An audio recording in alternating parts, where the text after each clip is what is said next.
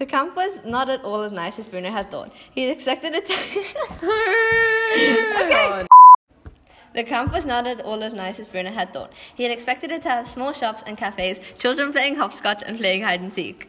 Bruno is a young innocent boy who had to move from his home in Berlin to another one near a concentration camp because his father was a commander in Hitler's army. He believes, as his father tells him, that concentration camps are nice, pleasant villages where everyone is happy. Turns out his father lied. He meets a boy called Shmuel at the fence of a concentration camp nearby, and they soon become friends.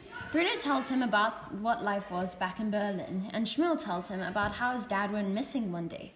Bruno agrees to help Shmuel find his dad. It all happens one rainy afternoon.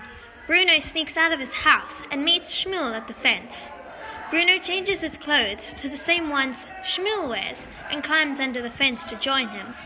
What do you think he saw, Mia? I think he saw people with miserable expressions on their faces, Jewish people being tortured, and certainly not any kids playing hopscotch. Into ocean eyes, and we're like, we both have brown eyes. Never mind. Kerry, how would you have felt if you were Bruno and found out that your dad lied to you?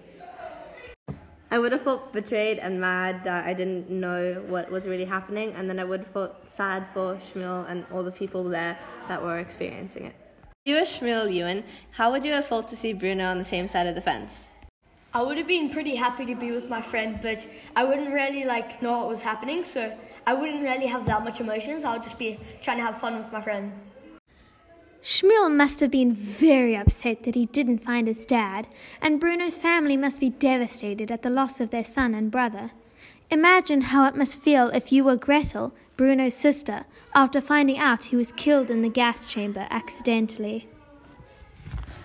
I'd feel really sad because I'd probably have a close relationship with him, and I'd be really upset.